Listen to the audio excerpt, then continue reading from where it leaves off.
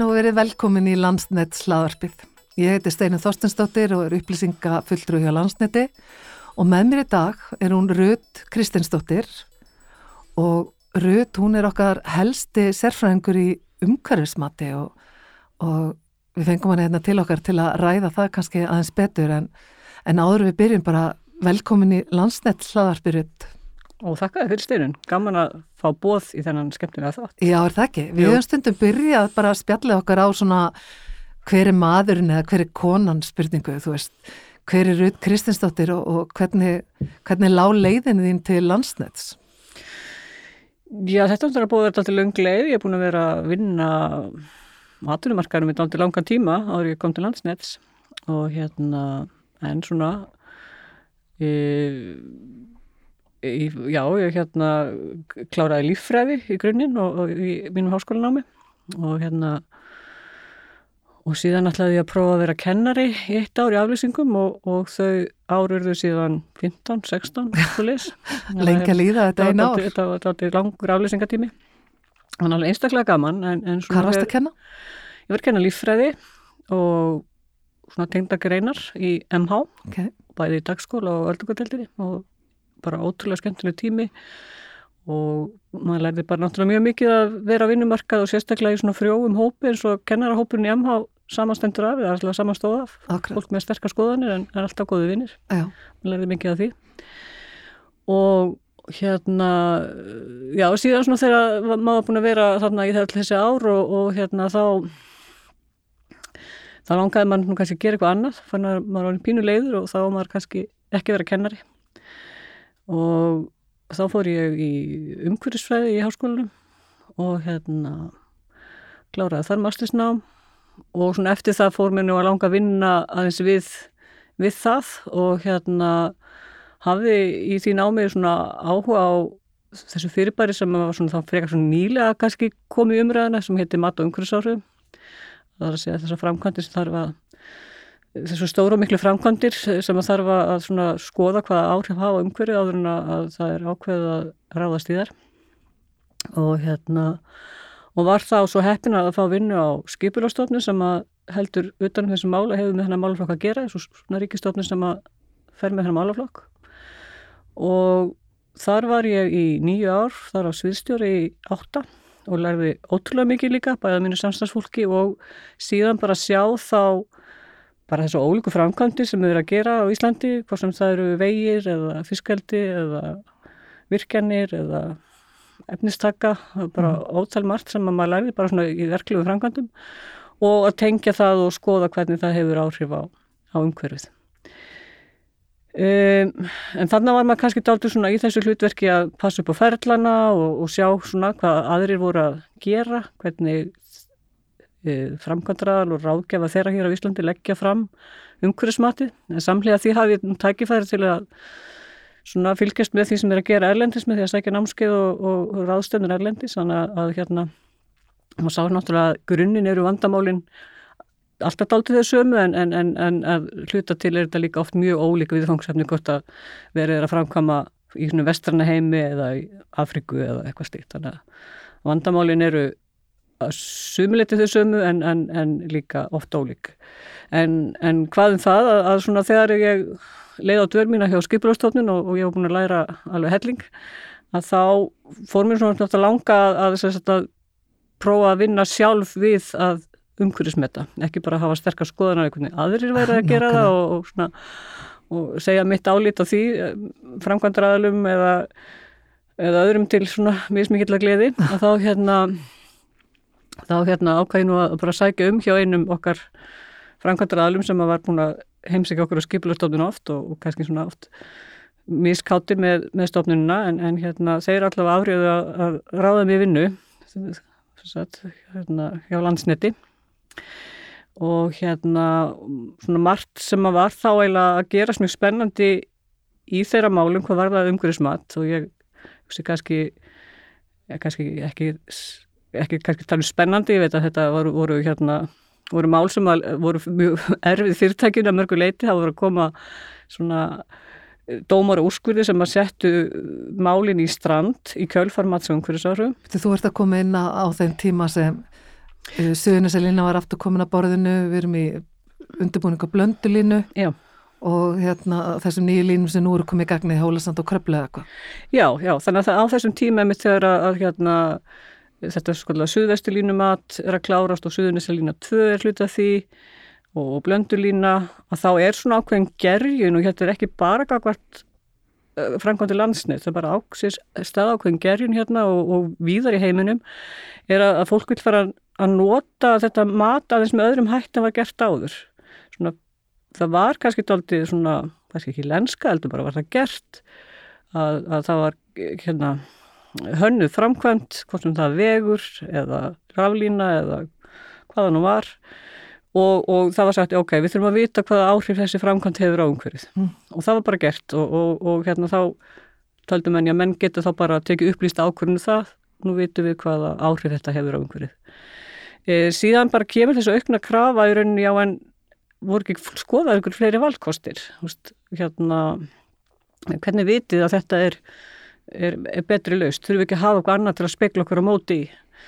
Og þetta átti við framkvæmdi Landsnet, þetta átti við vegaframkvæmdir, þetta átti við fiskeldi, að það voru að koma svona hyggst og svona stoppa mál vegna þess að þetta þótti orðið eðlilegur hluti af umhverfismatinu að skoða fleiri valkosti þrátt fyrir að þetta ferli gerir ráð fyrir samtali við almenning og það liggi all gögn upp á borðinu og þá var enn meira ákall eftir því heldur en löginurinn gera ráð fyrir. Þannig að þarna var kannski Landsnet svona að horfa á þetta væri ákveðið viðfangsefni sem þyrfti að leysa og á þessum tíma þegar ég er ráðin þarna inn til þess að kannski svona samhæfa þá okkar umhverfismat, því að klárlega náttúrulega erum við alltaf með ráðgjafa í þessum stóru verkefni til að vinna í rauninni umhverfismatið með okkur, að þá líka þótt okkur eðlilegt að það réðist ekki að ráðgjafanum endilega hvernig við innum umhverfismatið heldur væri þetta dálítið svona hvernig Landsnet inni sitt mat og þá vorum við að leggja einmitt meira áherslu á að bera saman ólíka valkosti. Reynum þá oft að vera með undangengi svona valkostagreiningu, auki samráð og samtal við almenning í gegnum verkefnaráðin sem að voru að fara svona svipum tíma á stað og værum ekki í upphafi undirbúningsins búin að ákveða aðalvalkostin. Heldur værum við að nota umhverfismati að hluta til að leiðbeina okkur í betri leið hvað það varðaði. Þannig til að hjálpa til að velja leiðina? Já, til að hjálpa til að velja valkostin eða leiðin, meðal annars sem getur falist í leið, stundum höfum við verið að skoða mastragerðir eða hvort við getum notað jarðstreng eða loftlínu þar sem það er tæknilega hægt, en oftast eru þessi valkostir einmitt hvar á línan að liggja. Er það rétt skilið þá hjá mér að áður þá hafi umhverfismati komið til eftir að línuleiðin var valin eða... Já, kannski, ég er ekki endur að tala, það var kannski svona búið dálítið að ákveða og oft og strax í þessu svo kallega matsáætlunarstigi sem er svona fyrsta stig og þá lagði framkvæmdaraðili, hvort sem þó eru við annar bara fram að þetta er aðalvalkosturinn en við erum líka að meta hina. Akkurat. Þannig að þá spurði fólk sér eðlilega en til hvers er það að meta hina að við erum búin að ákveða okkur og vitið ekki einu svona hver niðurstaðan hvað umhverfið verður nákvæmlega. Þannig að þegar við erum síðan að velja núna okkar aðalvalkosti að þá horfum við á niðurstöður umhverfismatsins en klárlega það Landsnet líka að horfa til ýmsa annarra þátta sem snúa bara að markmiðu framkvæmdarinnar markmiðu framkvæmdarinnar að bæta afhendingaröryggi eða auka flutningsgetu þá þarf það markmið að nást. Við erum bundin stefnumörkum stjórnvalda hvað varðar ýmsa þætti. Þannig að lokum þarf að vega þetta allt og meta saman niðurstöður úr umhverfismatinu og svo bara teknilega þætti, öryggi, kostnað og fleira. Þannig að þetta er því miður ekki bara einhver ein reikniformúla sem getur skellt inn í og fengið réttustu og bestu niðurstöðuna fyrir alla heldur þarf þetta að vera svona ákveða, þetta er lagt á vogarskálarnar og reynt að komast að sem ásættilegri segri niðurstöðu fyrir umhverfið og fyrir samfélagi. Hefur það breyst í gegnum tíðina hvað tekið fyrir í umhverfismati eða hvað þættir verið að meta? Er það eitthvað svona sem þú veist, bara eitthvað staðlað eða hefur þetta þróast svona í gegnum, eru menn að bæta inn í kannski nýju svona eftir því sem á líður eða? Já, það má segja það, en náttúrulega kannski svona hér á Íslandi þá eru þessar framkvæmdir, hvort sem það er okkar framkvæmdir eða ekki, þá eru þetta snúa að gróðurfari, það snúa að jarðmyndunum, það snúa að fuglalífi, fornleifum, það er svona kannski grunninn, það sem eru svona það rannsóknir sem að oftast eða er alltaf fara í. Það ræðst síðan dálítið á því hvar við erum stödd, hvar við hvað fleira við gerum. Jú, og sjálfsögðu þetta, það sem snýr okkur, snýr að líka að meta áhrif á landslag og ásýnd, það er náttúrulega mjög veigamikill þáttur og skiptir fólk gott langmestu máli. Hefur kannski bara aukist? Já, það hefur aukist og kannski svona áhersla á allavega að reyna að koma þessum myndrænt fram hefur verið okkar áhersluatriði en það kannski sem að hefur líka verið að bætast við er þar sem við erum að fara yfir landbúnaðarsvæði þá hefur við verið að taka inn meira áhrif á landbúnað og þetta ferðaþjónustu en síðan náttúrulega þetta oft svona flóknari þættir, þessir samfélagslegu þættir og atvinnulíf vegna þess að við erum með framkvæmdir sem að þó það eigi sér stað í ákveðnu landshluta þá geta samfélagslega áhrif er að náð bara á landsvísu. Við erum kannski bæta kerfið á landsvísu en ekki bara fyrir eitt sveitafélag. Þannig að þetta er oft svona viðfangsefni sem að er flókið að meta, getur verið það en þannig að það er svona en eitt af því sem við höfum verið að reyna að gera er að svona líka að vera með alltaf sömu aðferðafræðina, hvernig við metum þetta og hvernig við leggjum fram niðurstöðunar. Þannig að það er svona verið ákveðið samhengi í því á milli verkefna. Fólk fara svona átt að sjá því að þetta er svona vinnur Landsnet þetta og líka þá af því að þetta eru ekki ein reikniformúla að þá leggjum við áherslu á það að þegar við segjum að einhver framkvæmd hafi nokkuð neikvæð áhrif á til dæmis gróður að þá getur fólk rakið sér tilbaka og skilið hvernig niðurstaðan er fengin. Við erum alltaf með sömu viðmiðin og eftir verkefnum og þannig að þetta svona vegna þessu hugtök sem eru notuð þegar við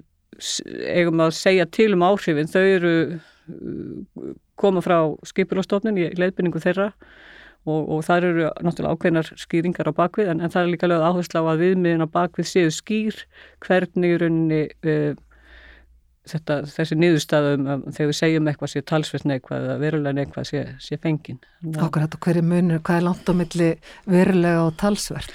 Já, ég meina það er bara eitthvað sem er ekki takt að mæla og auðvitað er þetta bara grófur kvarði, þetta eru svona 4-5 hugtök sem við erum með til að lýsa áhrifum og þetta er grófur kvarði og sérstaklega þegar við erum með framkvæmdir sem ná yfir 10 kílómetra að þá vitum við það alveg að þegar við segjum kannski á heildin að hafi eitthvað framkvæmt nokkuð neikvæð á fornleifar að þá geta staðbundin áhrif eitthvað staðar á línuleiðinu verið miklu meiri eða staðbundin áhrif annar stað verið engin.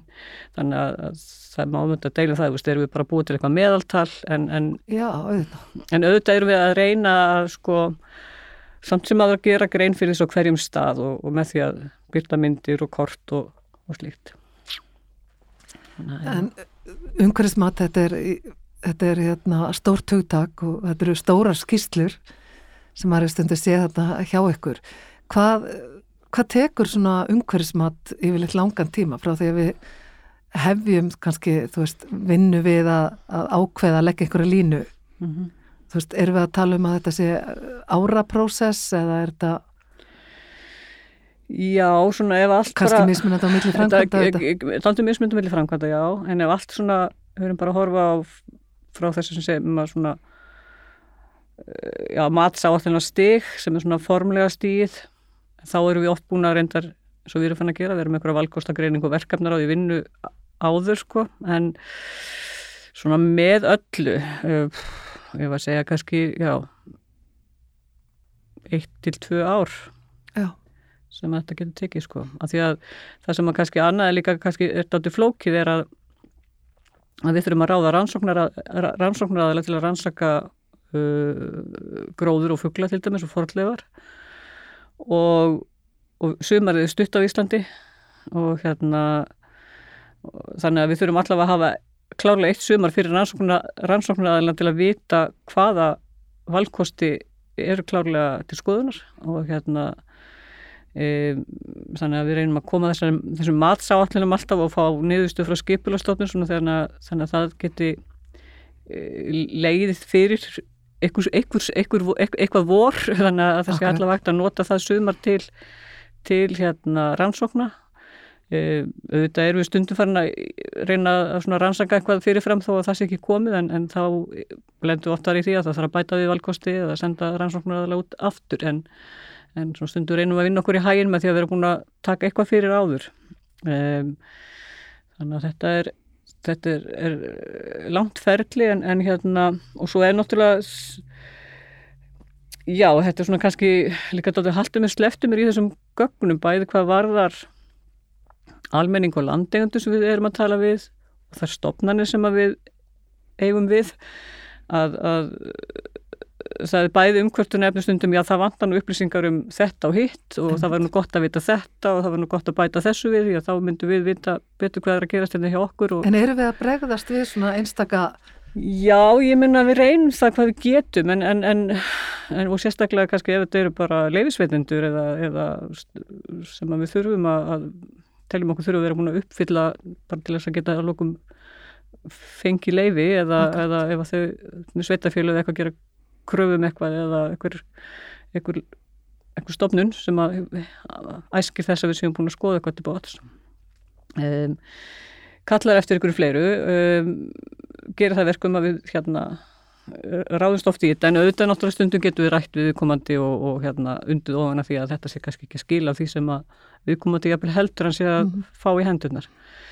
En að samaskap líka eðlilegt umkvörtunarefni þessara sömu aðila að þessi gögn séu orðin alltof umfangsmikil og erfitt að átta sig á þeim. Akkurat og við höfum stundum rætt að hvort það sé þetta ætlast til að fólk á leiðunum fari í gegnum þessar stóru og miklu skýrslur.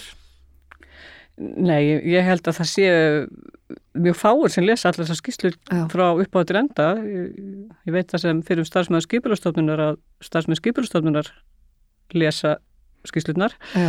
En hvort það séu margir aðrir sem hafi lesið þar allar er ég ekki alveg vissum en þess vegna erum við kannski líka og þurfum að kannski bara fókusera enn frekar á það að við að skýrslurnar séu skilmerkilega settar upp þannig að þeir sem að hafa bara áhuga á fuglum eða þurfa að vita allt það til að geta veitt umsögn, þeir finni þann kafla augljóslega og jafnvel sveitarfélögin, við þurfum kannski liðsina þeim betur og þau sjáu betur hvað er gerast í sínu sveitarfélagi þannig að þau getur verið fókusera í sínum umsögnum það.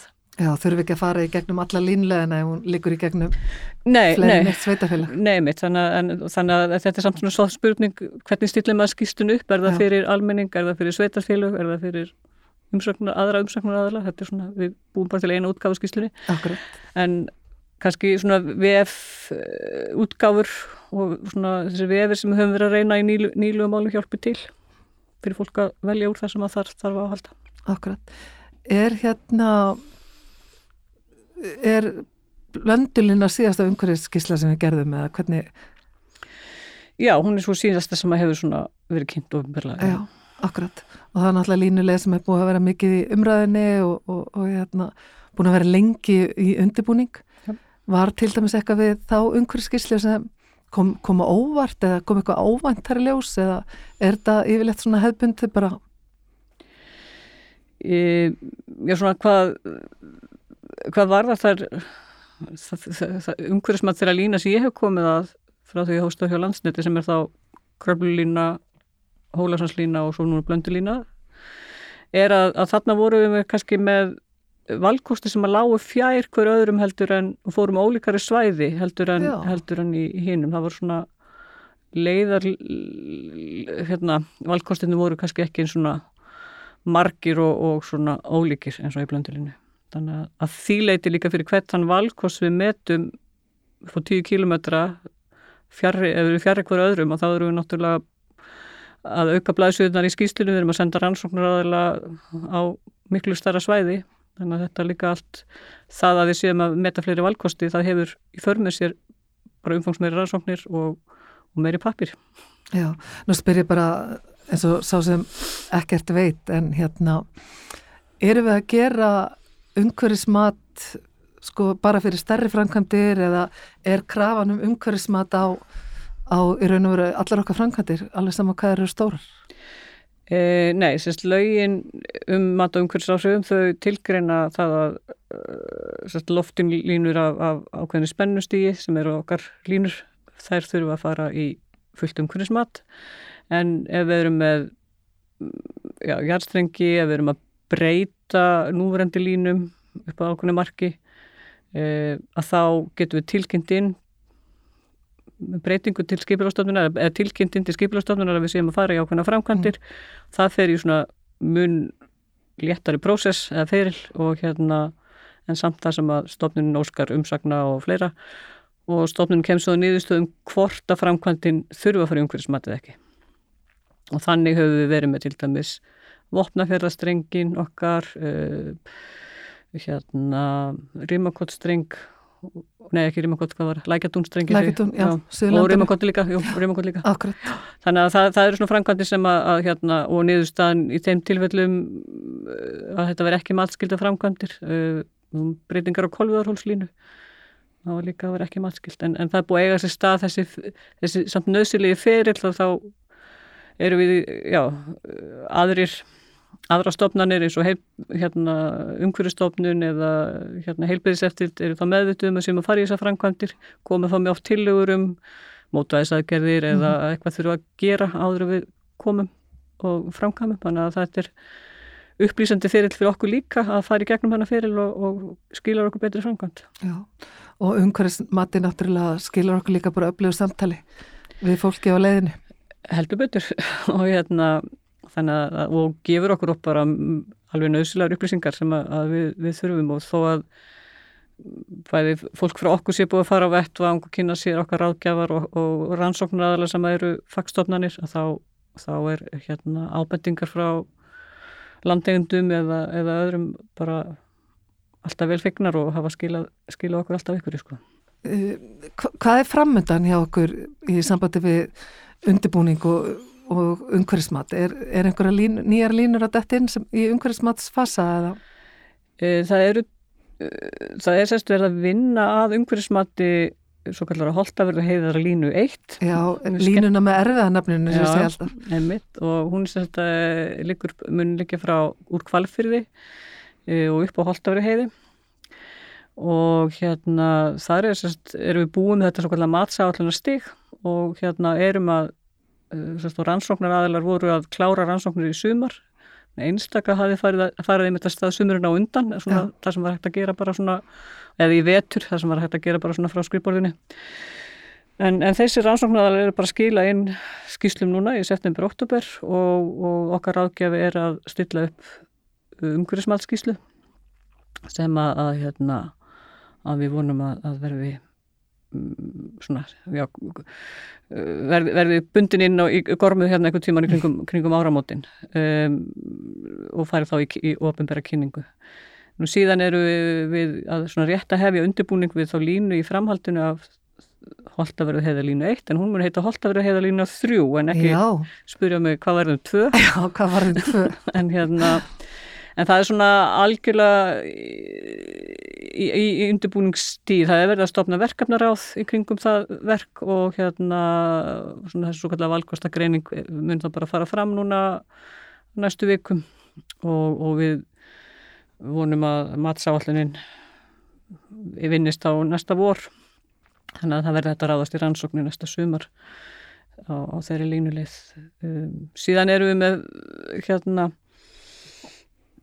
svona verkefni í undirbúningi sem er búið að vera mjög lengi í undirbúningi. Það er í Hafnarfirðinum, og vera svona verkefni sem er búið að lenda í ýmsum, kannski ekki hremmingum, en svona til dæmis bara aukin eldvirkni á Reykjanes sem setti það í ákveðnu uppnám eða breytti verkefninu allverulega í bíli.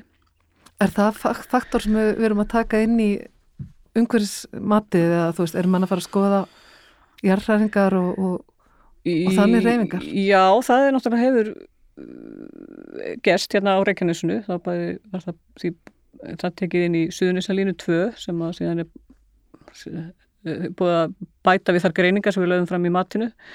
Við tókum þetta núna fyrir Liklafellslínuna, línuna sem átti frá Hafnarfirði og upp á Sandskeið, eða Liklafell. En allavega það verkefni hefur breyst svona miðað við að þarna ákveðnar svona áhættur varðandi náttúruvá sem við þurfum aðeins að sjá hvernig þróast og skoðast.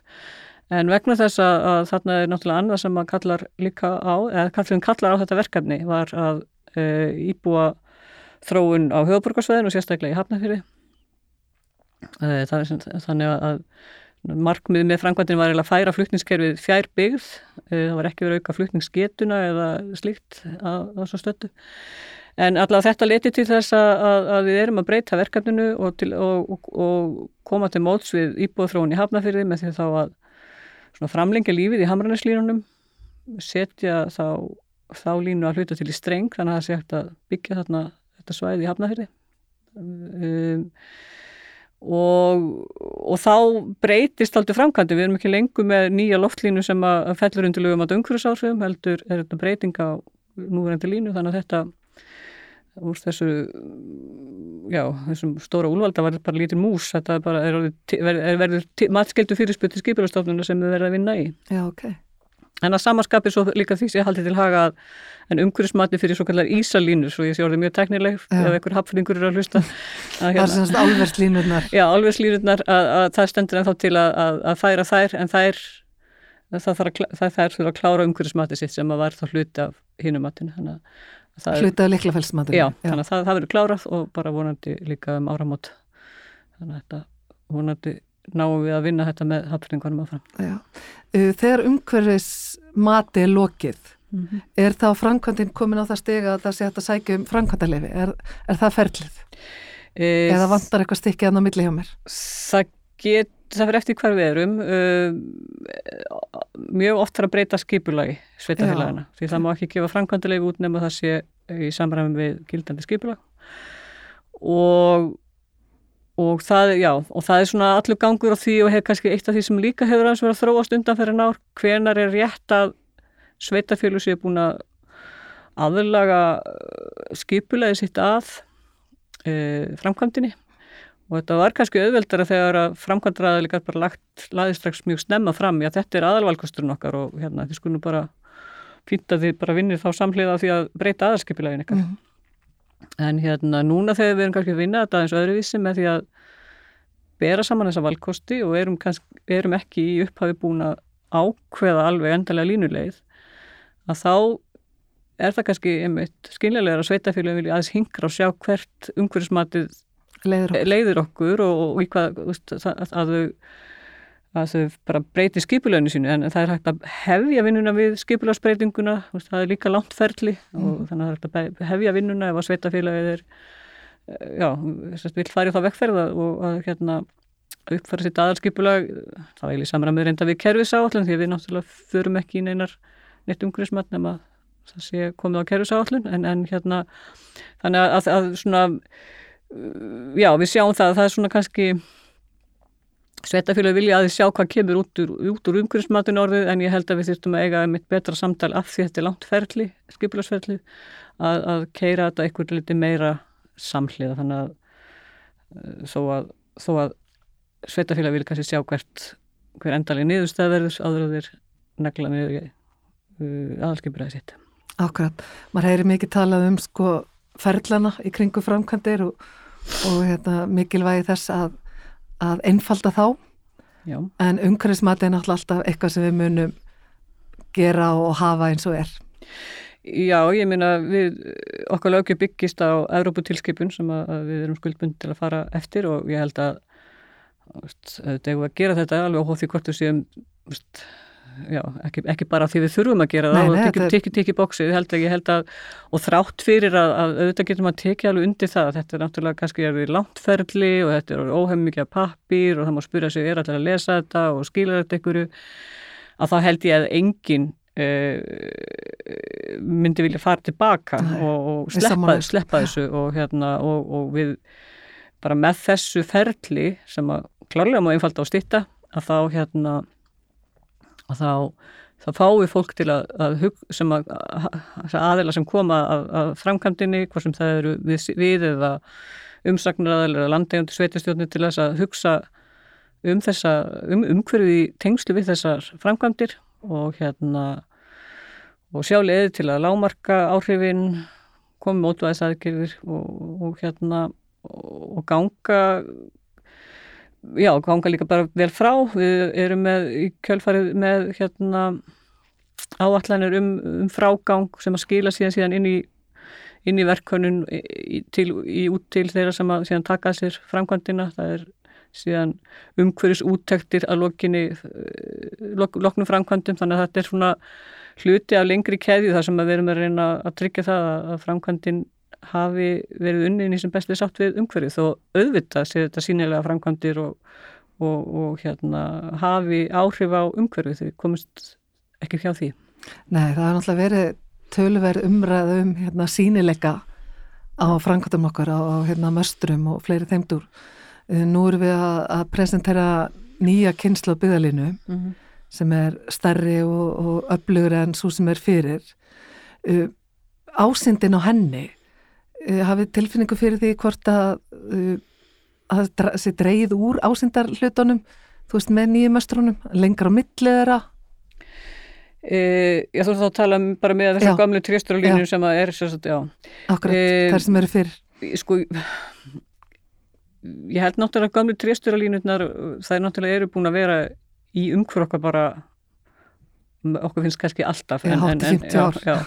Þannig að og eru svona orðna veðraðar og svona, þannig að bæði, okkur finnst þetta kannski orðið að hluta til orðið bara hluta umhverfunu, orðið vön þessu, en klárlega held ég þetta sé nú svona að einhver leiti líka, þetta eru umfangsminni mannvirki heldur en nýju mösturinn okkar, þau eru hærri, þessi nýju, en þessi nýja típa sem við kallum röramöstur sem eru þarna sem er búið að reisa frá Fljótsdal og alveg inn á Akureyri, eru samt ekki þessi svo kalluðu stálgrindarmöstur sem fólk að því þekkir á Helliseiðinni sem að margir líta á sem stóriðjulínur og tengja, þetta er svona dálítið eitthvað svona hugrenningatengsl, fólk tengir þau möstur við einhverja mjög mengandi stóriðju og helst, bara eitthvað svona frekar slæmt.